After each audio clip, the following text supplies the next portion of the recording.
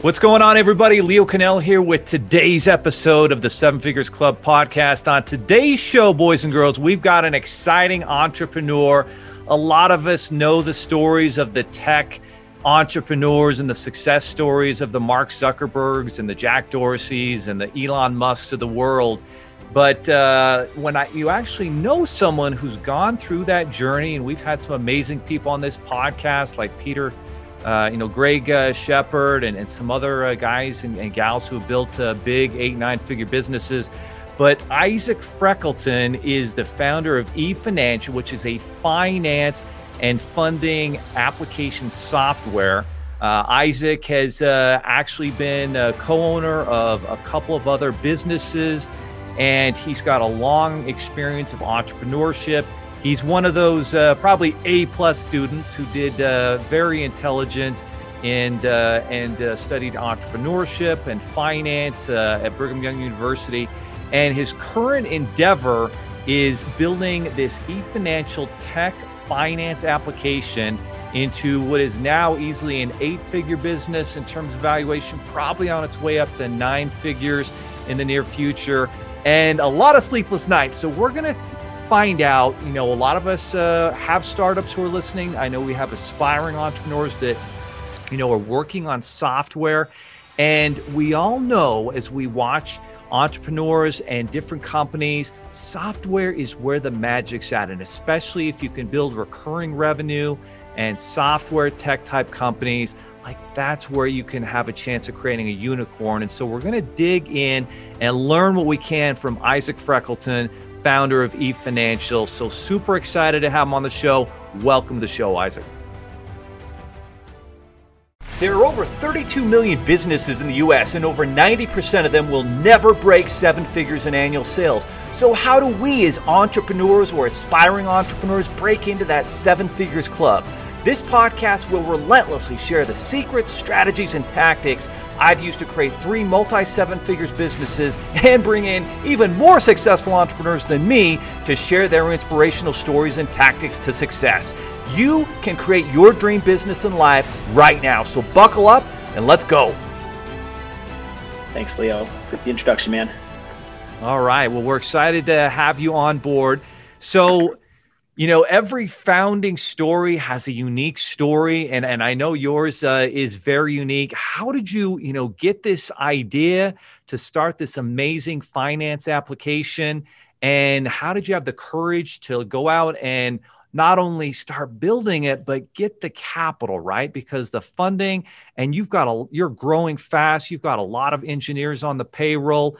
What was that journey like to launch and have the confidence to do it, and then the confidence to go out and get the millions of dollars in funding?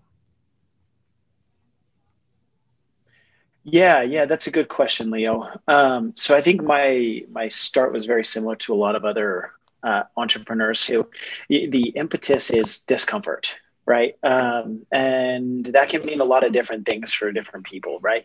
For me, the discomfort was surrounded by people who weren't hungry to work hard and hungry to provide value and to build things. And they didn't share the same innovation for, well, what can come next? What more can we accomplish and what more can we do? And, lacked the confidence to take a risk, right? So I became uncomfortable with being comfortable, right? I became uncomfortable with a lack of growth. And I said, well, I believe personally that I can do something that is more meaningful to me, but also more valuable to the people that I work with. So I actually put myself out of business. I took a business that was doing very well. We were doing, $6-7 million a year in revenue. I basically gave away my shares and left the company and struck out on my own to go build something else from scratch. I took a business model that was charged thousands of dollars for something and reversed it and flipped it on its head and said, how can we give it away for almost nothing? How can we make it so valuable to the people that we work with that one hand washes the other? There's value to the customer, and there's still enough value there for us that we can build this. So really, like I say, the impetus was I became uncomfortable And that may be discomfort for a lot of people. It's discomfort with not making enough money. Other people, it's discomfort because they don't like working for somebody else. For some people, it's that, they need to be the master of their own schedule, whatever it is. I think the greatest motivator is hunger for something more. That's an amazing answer. And so to kind of break that down and unpack that, I know a lot of people are listening to this podcast and some have a side hustle and they understand, they kind of come to this point that, listen, if they're really going to do it, they've got to be able to put more time into it. And so at some point they have to be able to risk it all and put it on the line. It sounds like that's what you did, where you were with a previous business that you had ownership in, that was a business that was doing well, but you had maybe different people you were working there with and partners who didn't have the same values or didn't have the same ambition to really make a difference and create something that could really just grow and change people's lives for the better. And so that was kind of what drove you to kind of take that risk. And so then as you did get that launched and put together, I know there's, I think, a misconception that it's super easy to go out and raise, $1 million in capital to launch a tech software business. So as someone who's actually done that, and I think it's maybe 1-2% of businesses that get to that point, and especially to do it at the beginning like you did. What do you think those keys to success were? And for someone listening who wants to be able to follow your journey, what things do they need to do to have a chance to actually raise that capital? Yeah, good question, Leo. Gosh, if I were to break it down to the just utter basics of what does it take? Passion. Right. You've got to find something that you're passionate about.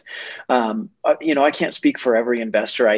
Some investors just have a lot of money and they'll throw it at something stupid, right? They don't really care. They just, want to put money out there, and they're really not sophisticated. Other people really are very particular. I chose investors that were very particular about what they invested in, but also had the connections to make it more, right? Because I wasn't just looking for money. So I took something that I was passionate about. I put my money where my mouth was. I was willing to just completely drop everything else and go for something new, go for building something that was, again, like I say, uncomfortable, right? To not have a source of income immediately out the gate. And I had to build something from scratch. So started with passion and drive for me to put everything else on the line and say, this is something that my life can, my income can wait, because this needs to happen now. I can give up a 9-to-5 job because this needs to happen now. I started with passion, and then, it's just a lot of pitches going, company to company, VC to VC, talking to a ton of people and trying to find the right fit. Fortunately, I had the right idea, and I think the passion behind it to get a lot of interest. I had a lot of different groups that were interested in investing in us, and therefore I was able to be picky. Who was the right group to bring on? And, ironically, I found that when I was dating before I even met my wife, one of the things that I found most interesting is the harder I pursued, the more desperate I seemed, so less likely I was to succeed. And that same principle transferred over into raising capital for my business. The harder you push and the more desperate you seem, the more desperate you are, and nobody wants that, right? Everybody wants to be on board with something that they can't afford to miss. And so for me, the second concept, I've talked about passion, right? Hustle to go out and find people. And then the third was what a lot of people in the finance industry called BATNA, BATNA, best alternative to a negotiated agreement. Having alternatives, so I wasn't desperate to take any one person's offer, almost actually made it easier for me to get money, right? So don't just go out and take your first offer and push on that until you get the terms that they're willing to. Get offers, keep going, keep finding, keep hustling until you find the terms that are really best for you and for the investors. Wow, those are some amazing tips to build a 7, 8, 9-figure business and to get that venture capital money. So you treat it very similar to the dating world, the personal relationship world. You're not going out there just acting desperately. And I think you had I think it's the same thing. Like if you're on the dating block, you shouldn't just be looking, just playing around. If you're really serious, you probably have written down, and you probably, as someone as detailed as you probably had, here's who I'm looking for in a spouse, in a companion, a partner, et cetera. And then you probably did the same thing with venture capital. Here's who I'm looking for. It's not just the money. I think that's a massive tip. It's not just the money. It's what else do they bring to the table? Maybe other connections, maybe other experiences or ideas to help you grow your business faster. Because if you go out there, like you said, there are people with money who will just put it up, but that's not what's as important as finding a good fit who actually brings additional value more than just the money. So amazing tips. Yeah. So you went through that, you did all the pitches, you didn't accept the first offer. And then everyone doesn't realize, like, everything's open to negotiation. Someone makes an offer, you're not actually stuck in there. And one thing I know from, working with you, Isaac, is you're an amazing negotiator. So what do you think the keys to being a good negotiator are, and getting, the offer that you want, and maybe also still making the other side feel like they're getting a really good, fair deal as well? Yeah. Ironically, I feel like one of the best tips in negotiation is stop talking, just listen. A lot of people talk about how, like, a lot of people think that the way that you negotiate is just get more, talk more, to, get them completely sold on you. And I find that simplicity is key. Don't try to knock anybody's socks off. Listen to what motivates them. Listen to what drives them.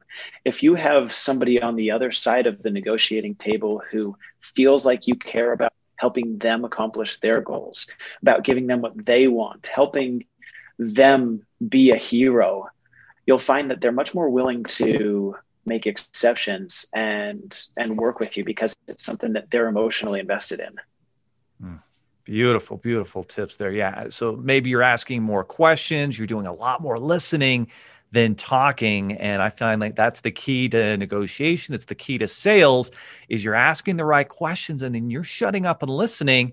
And the venture capital group, the investor, will tell you what they're looking for. And then now that gives you an opportunity to show that you are what they're looking for, or maybe that they're not. And there's another, introduction for them to make. But there's a lot more listening. So that's an amazing tip there. Appreciate you sharing that.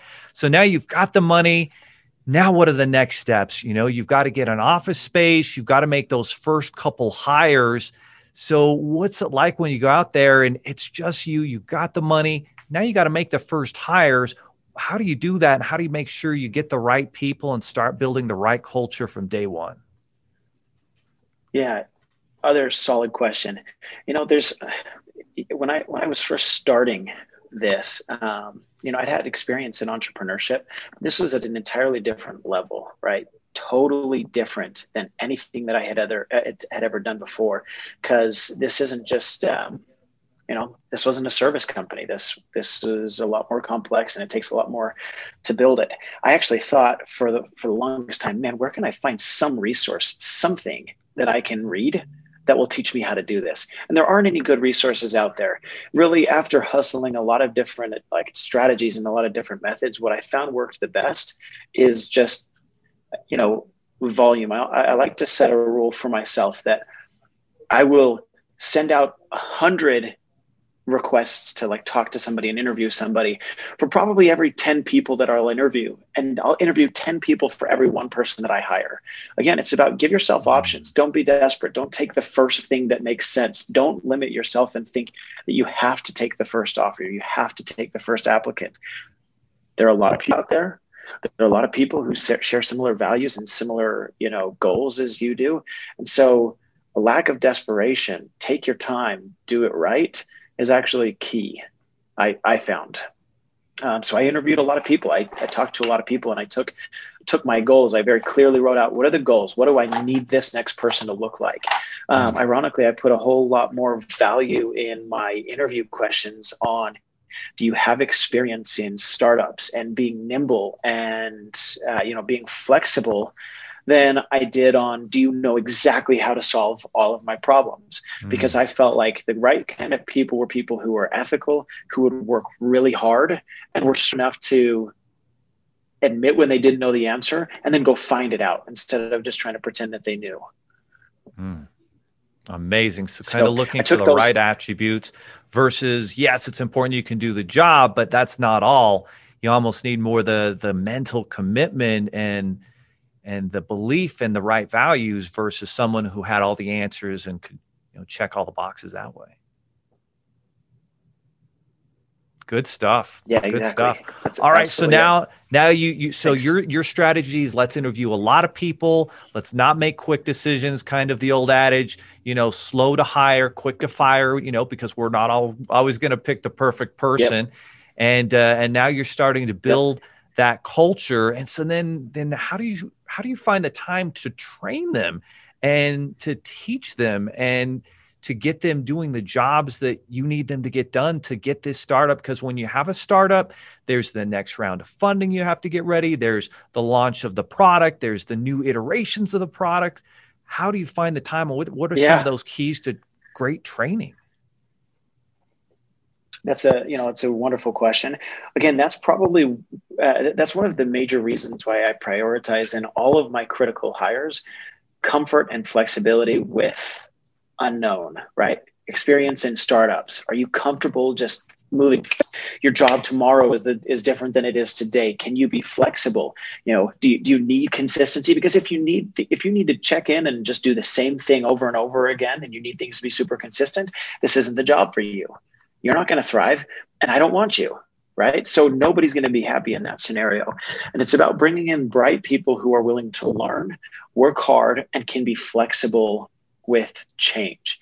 When you have somebody who works hard, who you trust, who can be flexible, you can count on the fact, you can count on them to learn the things that you don't have time to teach. And, despite my very best efforts, I know that me as a CEO and, an entrepreneur of still an early startup, even though we've gotten some great traction, I have a lot of jobs. I wear a lot of hats, and I will be the first to admit that I don't have the luxury of giving every job the attention that it deserves. So you do the best that you can to give it the attention that it needs, solve the most urgent problems and put out the most when you can, and then have other bright and talented people behind you that can help accomplish, everything else that you can't. Absolutely. Absolutely. And so then as you're going and you're growing for a new startup, how important are like those strategic partnerships that you make, outside of your internal staff in the office to start getting traction and start, generating revenues? And what you find some of those keys to building strategic partnerships? And what is it entrepreneurs should know or think about when it comes to strategic partnerships? Because in my experience, they're so vital, so important. Yeah, that is a great question. So, I find in the same way that I raise money, the same way that I hire people, it's almost a universal principle that I found works across any avenue, is if you spend your time trying to create value for other people, you will inevitably find value to you. So when I reach out to partners, I don't focus on, hey, here's what I'm building, here's how you can help me. I focus on, this is what I see that I can do for you. What are your goals? Like, I'll start by having just a very short, sweet power statement when I approach a partner that I believe solves a problem for them, or, helps them accomplish a goal. And I'll lead in by saying, this is what I think I can do. Here's how I can help you solve this problem that you have. And once there's interest there and there's a conversation to be had, people will often say, hey, tell me a little bit about you. What are you offering? And I like to actually deflect for a moment and say, before I tell you about us, do you mind telling me what your goals are? What are your hopes, your aspirations? What are the problems that you have as it relates to blank, right? I give them a little bit of guidance on, this is the general area that we're talking about. Tell me what your goals are. What are the problems you have? if you had a magic wand that could solve one problem in such and such atmosphere, in such and such space of your business, what problem would you solve? And as I begin to understand the problems that people have and the desires and the goals that they have, almost always, inevitably, if you're calling the right people, you can find a way to solve their problems, and then you won't have to sell them. They'll come back to you and beg for your help. It kind of reminds me of the metaphor of working with a doctor, right? A poor doctor doesn't ask the right questions, doesn't find out the symptoms, the problems, so that they can prescribe the right solution. They kind of jump to conclusions. They don't ask a lot of questions. And you're saying to build strategic partnerships, to get those initial sales for your startup moving. It's, again, asking those right questions and digging deep about what matters to them, what drives them, and how can you solve their problems. And once you figure out how to solve, once they know that you care about solving their problems, now I think it's a lot easier to do business with them. And our company's had the opportunity to work with your company and staff. And I can tell you've solved a lot of our problems, and we're extremely grateful for the opportunity we've had to work with Eve Financial and with your staff. So, Isaac, how can all listeners, connect up with you and interact with you and find out more about Eve Financial, and how can they give back all the value that you've just shared with them? Yeah, thanks. I appreciate that, Leo. So, first and foremost, you can go check us out online. Follow Eve Financial on LinkedIn, or you can, follow us on Instagram. Check out our website. As of this moment, we've been growing so quickly without the necessity of a great website. You'll check us out, and you'll really only have the ability to add yourself to the mailing list. So go check out eve.co. And add yourself to the mailing list. That's so short. So it's just eve.co, eve.co, right? I love that. That's nice and short. Remember, guys, eve.co. You can also follow me on Instagram or on Clubhouse, and connect that way. Reach out via LinkedIn if you have any questions you want to connect. Drop a line in LinkedIn. Send me an invite or a connection request, and drop a line and just say, "Hey, I heard you on the podcast with Leo Cannell. Here are my thoughts. Here's what I'm trying to solve." I get really passionate about helping other people solve the problems that I've been through, because I wished that somebody could have done that for me. And of course, I'm grateful for the people that have helped me solve my issues. So feel free to reach out, ask any questions. I'm hungry to help.